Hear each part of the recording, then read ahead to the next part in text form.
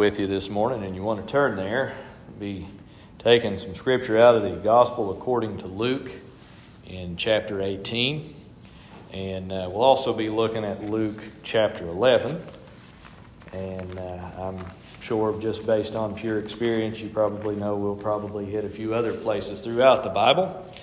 We won't necessarily turn there, but we will reference it.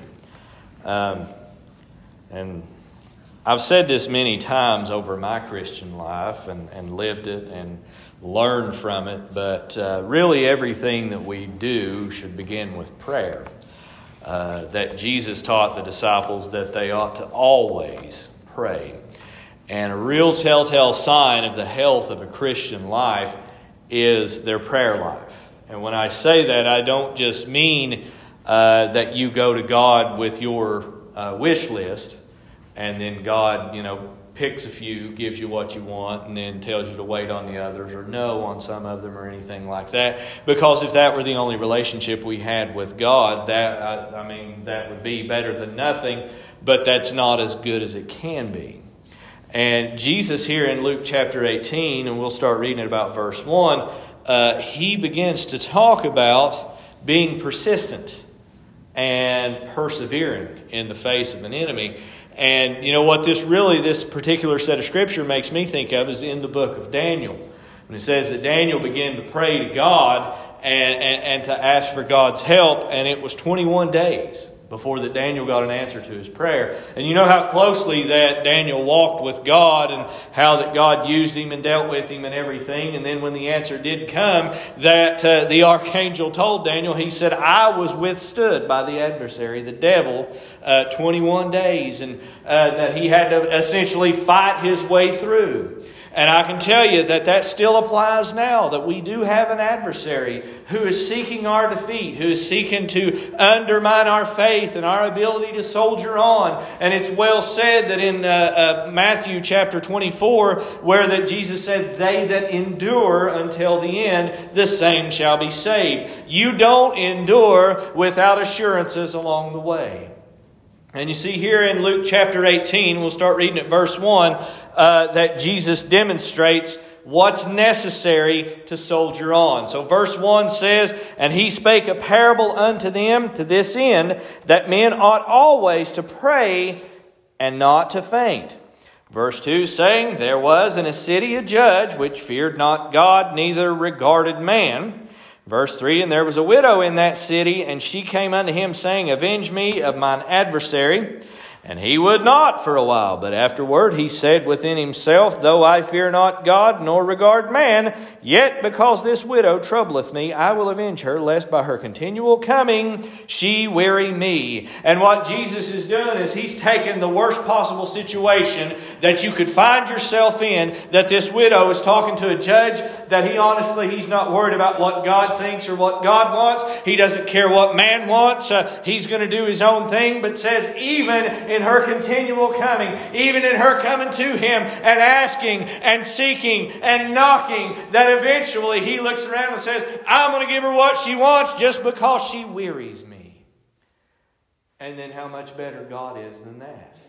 That if you look in the earlier writings or the earlier teaching of Jesus Christ, you would find that Jesus told them to ask and to seek and to knock, and that your loving Father will give to you as you have need. Now I can tell you, of course, we know that we ask things amiss, but when we pray, don't ever be bashful or backwards or anything. The Word of God says that you should come boldly before the throne of God.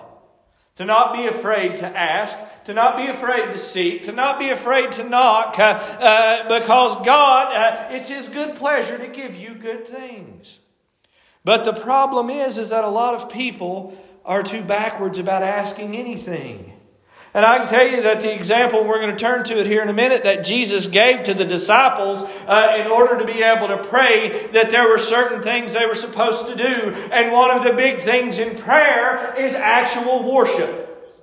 Now you think about the importance of the worship of God. Now if we only worship God on Sunday morning, on Wednesday night, Sunday night, whenever it is that we go out to the house of God, we're missing a whole lot of other worship time. But if we have a good, healthy prayer life, we'll find ourselves worshiping Him on a daily basis and on a near continual basis, as men ought always to pray. Worship is a big, important part of prayer. That's why that when Jesus gave them that example, that one of the words that He said was, "Hallowed be Thy name." That's an acknowledgement of the greatness of God. We should find ourselves looking and saying, "God, You're greater than me. I don't know what's coming next, but I know that I need Your help." And it's not like that we're coming and we're trying to talk Him into it. You know, some of my colleagues there at the school, a student will walk up to them and they'll say, "Can I go to the bathroom?" And the teacher will look at him and say, "I don't know. Can you?" I've never done a student that way that I can recall. And the reason that I don't do that is because I don't care how they ask. If I genuinely think that they actually need to go, I'll let them go. I'm not worried about how they ask. But a lot of times, and I do this, when we get down and pray, we start using the King James English. We feel that we have to make it eloquent in some way, that it has to roll off the tongue. And I know I'm just as guilty of this as anybody else. But the truth is, that's not impressing to God. That's not anything. And I do it whether I'm praying in front of a group of people or it's just me in my closet at home. But the point is that we come to God and we begin to talk to Him. And sometimes a big part of prayer is not us talking, but us listening. You see, you don't have to close your eyes to pray. You don't have to kneel down. But here's my advice when you pray, especially if you think it's going to be in for the long haul. Get comfortable. Not too comfortable, but get comfortable. Close your eyes to block out any distraction. And then essentially come to God and say, "God, what do You have for me today? Give us this day our daily bread. Lord, feed me. Lord, help me. In the greatness that You have, show me what I need to do. Deliver me from evil. Help me to avoid whatever temptation is going to come along today." Essentially, starting out by saying, "God, whatever it is that's going to happen, I want to find myself looking to You and trusting You." And being persistent in it. There are going to be days when you don't feel like getting down and praying. You're going to be angry. You're going to be too tired. Be too hungry, too upset. But men ought always to pray, to ask, and to seek, and to knock. Because you'll notice that what He says then in verse 6, it says, "And the Lord said, Hear what the unjust judge saith, and shall not God avenge His own elect, which cry day and night unto Him, though He bear long with them?" Verse 8, "I tell you that He will avenge them speedily. Nevertheless, when the Son of Man cometh, shall He find faith on earth?" That Jesus is essentially looking around at him and saying, are you going to trust in God, whether He answers you immediately or whether you have to wait for a long time? Whatever the case must be, you might find yourself essentially saying, "God, whatever it takes. Whatever I've got to do, any price that I have to pay, any step that I have to walk, but God, I am going to stick with You." Because the alternative is that we're going to quit. And you see all the way back in the book of the Exodus, right before that the children of Israel went down into the valley of Rephidim and fought with the Amalekites. And Joshua, he raised up an army there. It was the first battle we have recorded that Joshua fought. That Moses was up on the hillside and all that took place. Right immediately before that, God spoke to Israel as a nation. That all the people heard Him. That He would speak to all of them. And what do? They look around at Moses and they say, "Moses, tell God to just speak to You and then You come and tell us." They essentially said, "We want it secondhand. We don't want to talk directly to God." They forfeited the blessing that they had because they didn't want to talk directly to God. Don't forfeit your blessings because you're not willing to get down and pray. You may say, well, Brother Jeremiah, I don't know how to pray. Well, it's quite simple.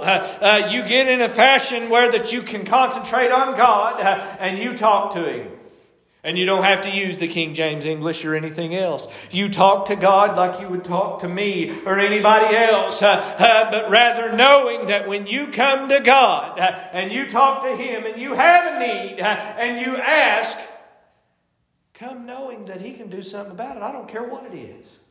I don't care if death is at your doorstep. God can put life where there isn't any life. Dead ears hear His voice.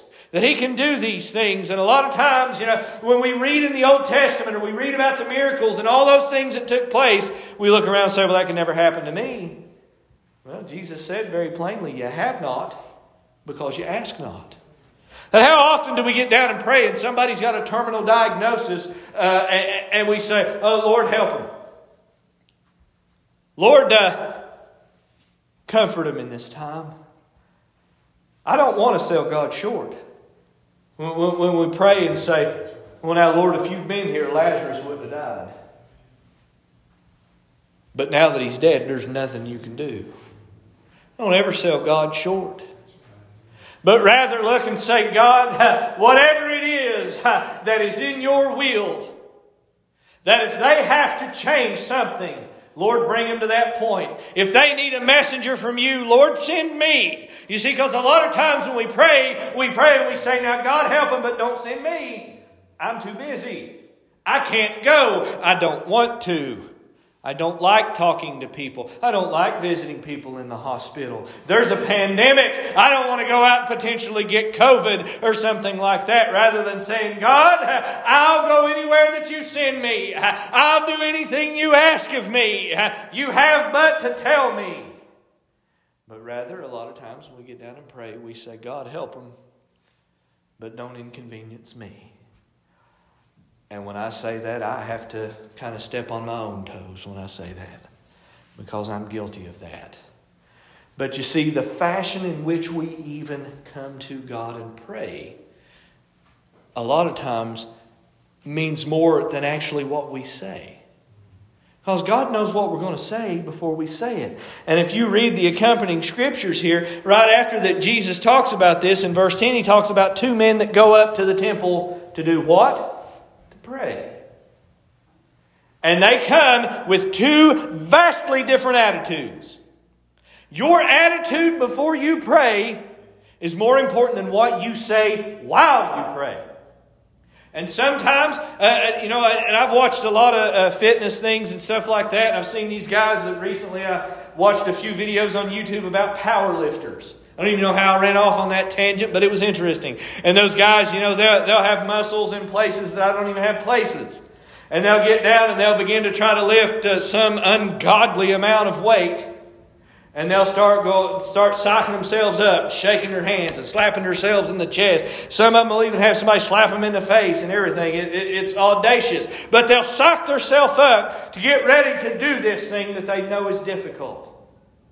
But when we pray, we don't necessarily need to do all of that, but we do need to sit down and say, God, I know who you are. Remind yourself in the Scripture of who God is. And if you're not sure, I recommend Genesis chapter 1. Or maybe Job chapter 20, where that God begins to reveal Himself and they see the greatness. Or in the book of the Revelation in chapter 20, when you see Jesus come in all of His glory, that has a name, King of Kings and Lord of Lords. That if you read in Genesis, you'll see that it says, in the beginning, God created the heavens and the earth. That He spoke everything into existence.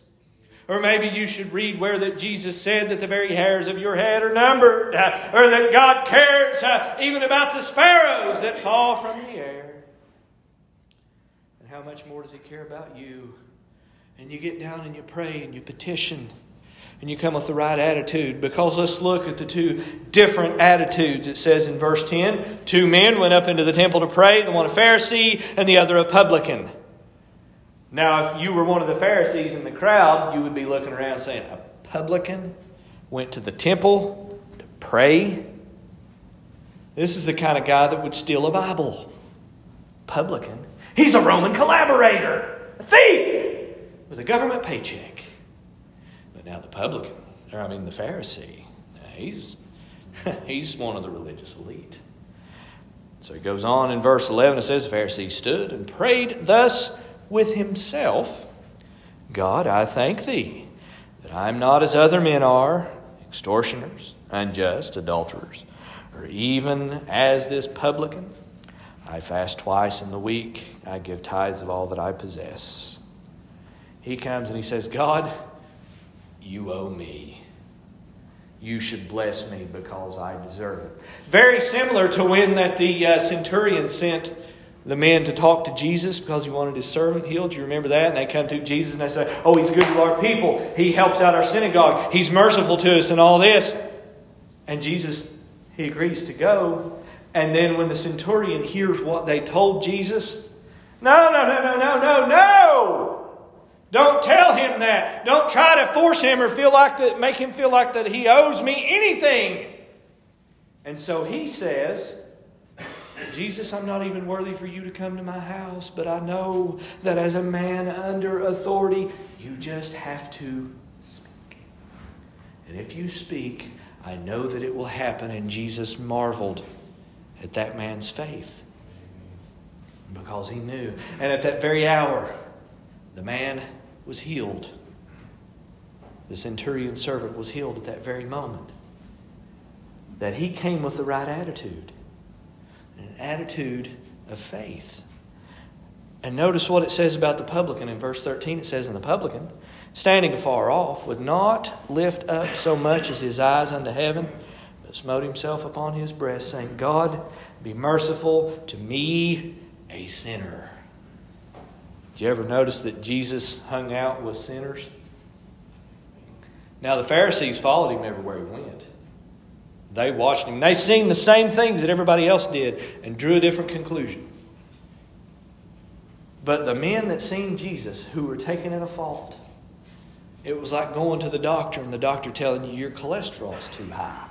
You've got high blood pressure. And here's the cure. And they said, it's really that simple? And he said, absolutely. And they rejoiced in it. But the Pharisees said, what you're saying doesn't fit in our little box. And so we can't subscribe to it. And they wouldn't ask for the truth. There were but a precious few Pharisees. Nicodemus was one of them. He came to Jesus by night, secretly. But later on, we find him in the Bible going and helping get the body of Jesus Christ and taking and burying him in a very public way. Begged the body of Jesus the way that it said. But you see, the problem was the attitude. When we get down and pray, our attitude tells us everything that we really need to know as far as our attitude toward God.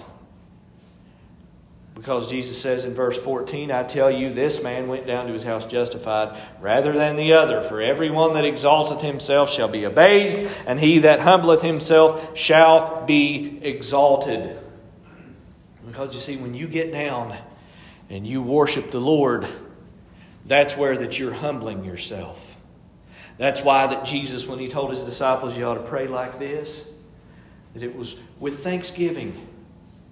You know, this past Thursday, we all got together and we ate mass quantities and all that. But more than anything, I hope we were thankful that we had it to eat. That we had plenty. That we were thankful that we were able to get to where we wanted to go. That we were able to enjoy the things that we're able to enjoy. You know, we're every one a blessed people because we're not just barely surviving.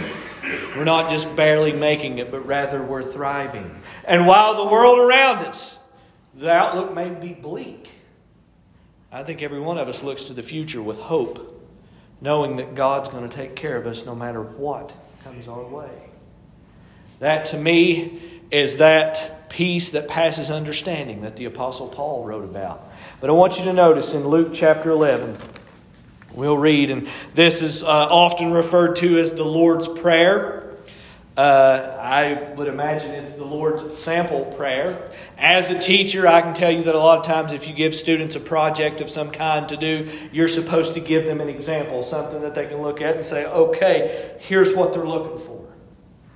Jesus does that with his disciples.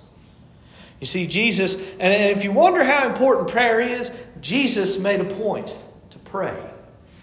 He was the Word made flesh. come down into this world, and He found it necessary to pray, and to pray often. Why? Well, I believe it's revealed like when He got down in the Garden of Gethsemane. And He prayed.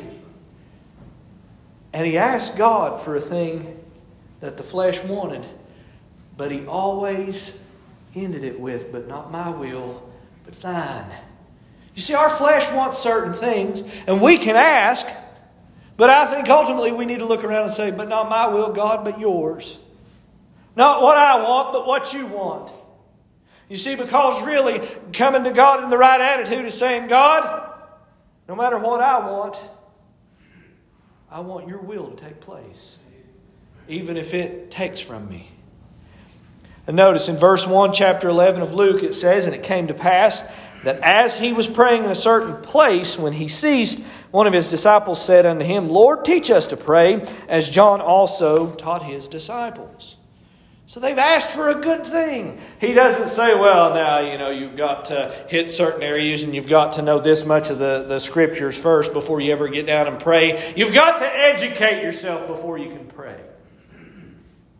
He doesn't say that. Rather, he launches into how to teach them how to pray. Now, don't make a mistake and think that this is the only time Jesus ever said this. In order for somebody to remember something, often it takes repetition. I don't care how good their memory is. Or maybe one of them got out a pencil and paper and started writing it down. But the point is that Jesus gave them this as an example. But it wasn't that you should only pray and say these words, but pray in this manner. It says, and he said unto them, when ye pray, say, Our Father which art in heaven, hallowed be thy name. Thy kingdom come, thy will be done, as in heaven, so in earth. The right attitude, right off the bat. Worship. He's worshiping God, looking at Him, saying, the Father in heaven, acknowledging the greatness of God.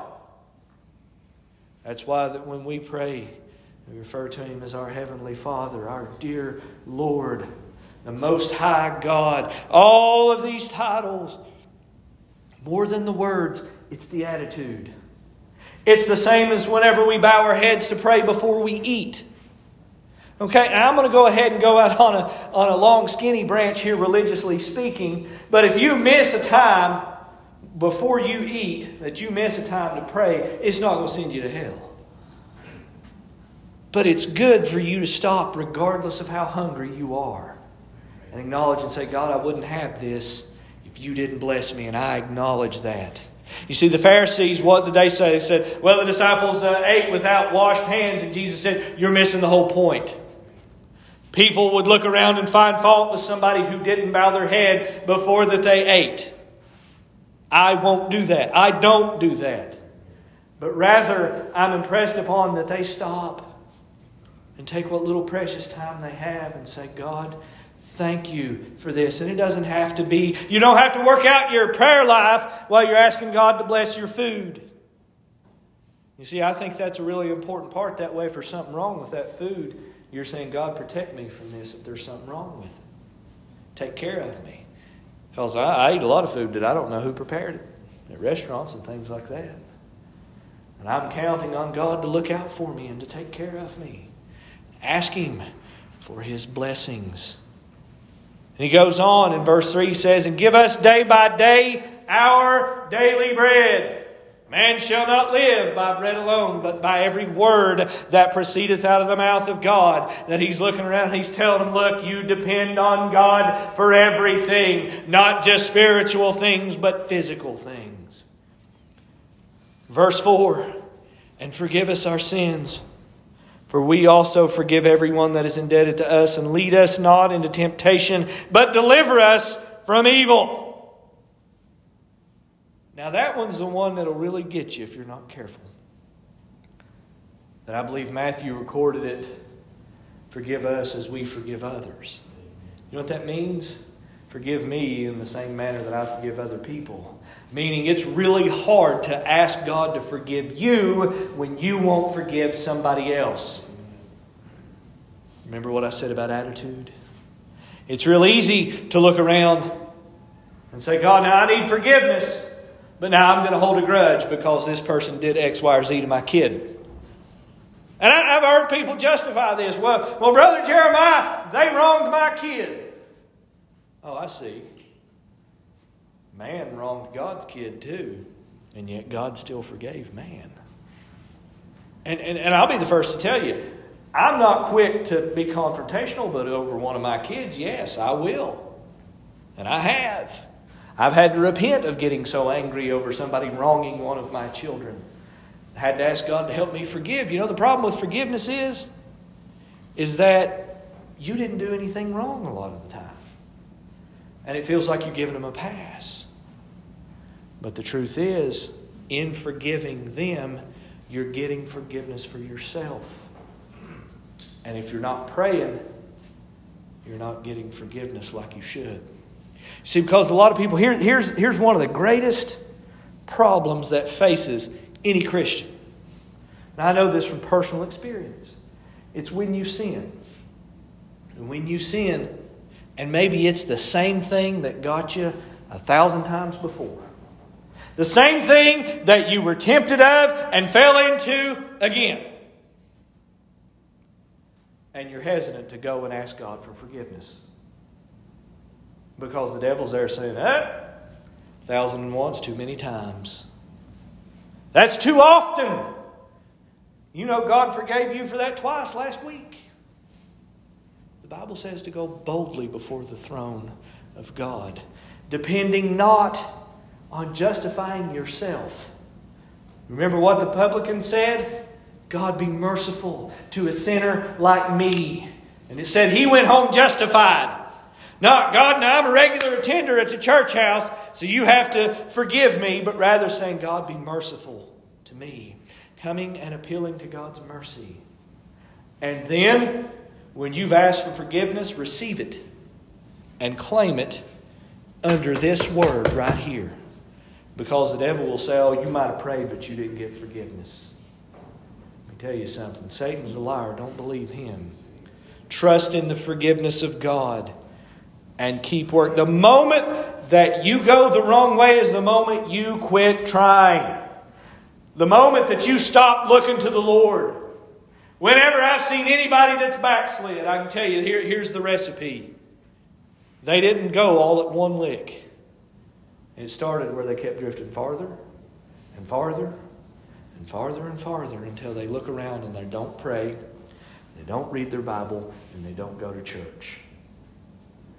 And when you find them in that state, best case scenario is they're the so-called carnal Christian, but the worst case scenario is they have lost their salvation. And a lot of people would try to say, oh, you can't lose your salvation, brother. I assure you can. You can break a covenant. And that's what this is. God won't break his side of it, but you can break yours. But you don't do it all at once. Satan will lure you away. And I can tell you that the best way that he can cut you off is to knock out your prayer life. How often do we pray? Is it daily? Is it once a week? Is it a couple of times a day? You know, a lot of people would say, oh, you ought to at least pray 3 times a day. I say pray all the time. That doesn't mean run around with your eyes shut all the time. I wouldn't recommend that, especially driving down the road. But I would recommend that before you take out, that you always keep in the back of your mind, you know, Lord, I won't make it to where I'm going without your protection, without your help. I don't know about you, but I'm not that good of a driver. That if we trust in God continually, we come and pray with the right attitude, we're going to be a lot better off. That we talk to God and talk to him on a regular basis. You'll notice that people you're close to, you talk to pretty often. People that you're not very close to, you don't talk to that often. You ever notice that? And in this day and time, you can stay in touch with anybody just about anywhere. But I don't care where you go, where you're at. You don't need cell phone reception. You don't need a clear line of sight to a satellite in the sky. You can be in the deepest hole on planet Earth and still communicate with the Most High God, the one who made all of this. And if you can't, the problem's not on God's end. It's on yours. And it should start with repentance. You see, when you start your prayer out, worship Him. And then just see where it goes. When you pray, you should be worshiping God. You should be asking for what you need. You notice Jesus said, give us day by day our daily bread. That's why I like to pray in the morning. Because I don't know what the day holds. You know, sometimes I'll try to pray at night, and I'll be perfectly honest with you. Sometimes if I lay down, I'll just fall asleep right in the middle of praying. That's better than not praying at all. But when you set your alarm just a smidge early and you allot time to get up and pray before you have to dash out the door and go to work, I can tell you that God is a rewarder of those that diligently seek Him by making time to pray. And it's easy. It's easy to not. It's easy to say, I don't have the time. Of course you don't have the time. You have an adversary who's doing his best to make sure that you don't have that time. But if you set it aside, and you're uncompromising in it, I guarantee you that it will be better for you than it is if you don't do that. And a lot of people would say, well, Brother Jeremiah, you're kind of preaching to the choir here. You need to emphasize this in your life. Because times are not getting easier to be a Christian. They're getting more difficult. Most Christians now, in a public place or in a crowd of people, you have to be careful what you say, because then they begin to ascribe certain things that they say are wrong to the Christian faith. And they'll attack you and they'll revile you. But if you establish a rapport with them beforehand and then bring the gospel, it's a lot different. That's why it's so important to be as wise as a serpent but as harmless as a dove in this day and time. And I can tell you that around some people you have to walk on eggshells. You espouse anything that even has the slightest hint of Christianity, they'll cry foul on it. We've got to walk a fine line these days, and I don't know how to do that without the power of prayer. The power of prayer. Everything that you do should start with prayer. Whatever decision it is that you're going to make. Now, it may be, and I've had this happen, where I get down and I pray, Lord, help me. Show me what to do. And the answer I get back is, hey, whatever you do, I'm going to be with you. I'm going to bless you if you go to the left or if you go to the right. I'm going to take care of you. Whatever you put your hand to, I'm going to prosper you. But Lord, can't you just tell me exactly what to do? Well, He kind of did. He looked and said, do whatever you want to do. I'm going to be with you. What a blessing that is. Rather than God saying, all right, I want you to go and do this and do that. But a lot of times it seems like when God does that, we won't listen. But rather we trust Him and say, all right, I'll trust you. The first psalm, it's not a very long psalm, but essentially what it says is that God will bless somebody who keeps their way righteous. That He'll take care of them, and whatever they do is going to prosper because God will see to it. You ever pray a prayer like that? You ever trust Him like that and say, Lord, I know that wherever I go and whatever I do, you're going to be with me. That's the way we need to trust Him. That's the way we need to ask and seek and knock and pray without ceasing. Let's all stand and get a song.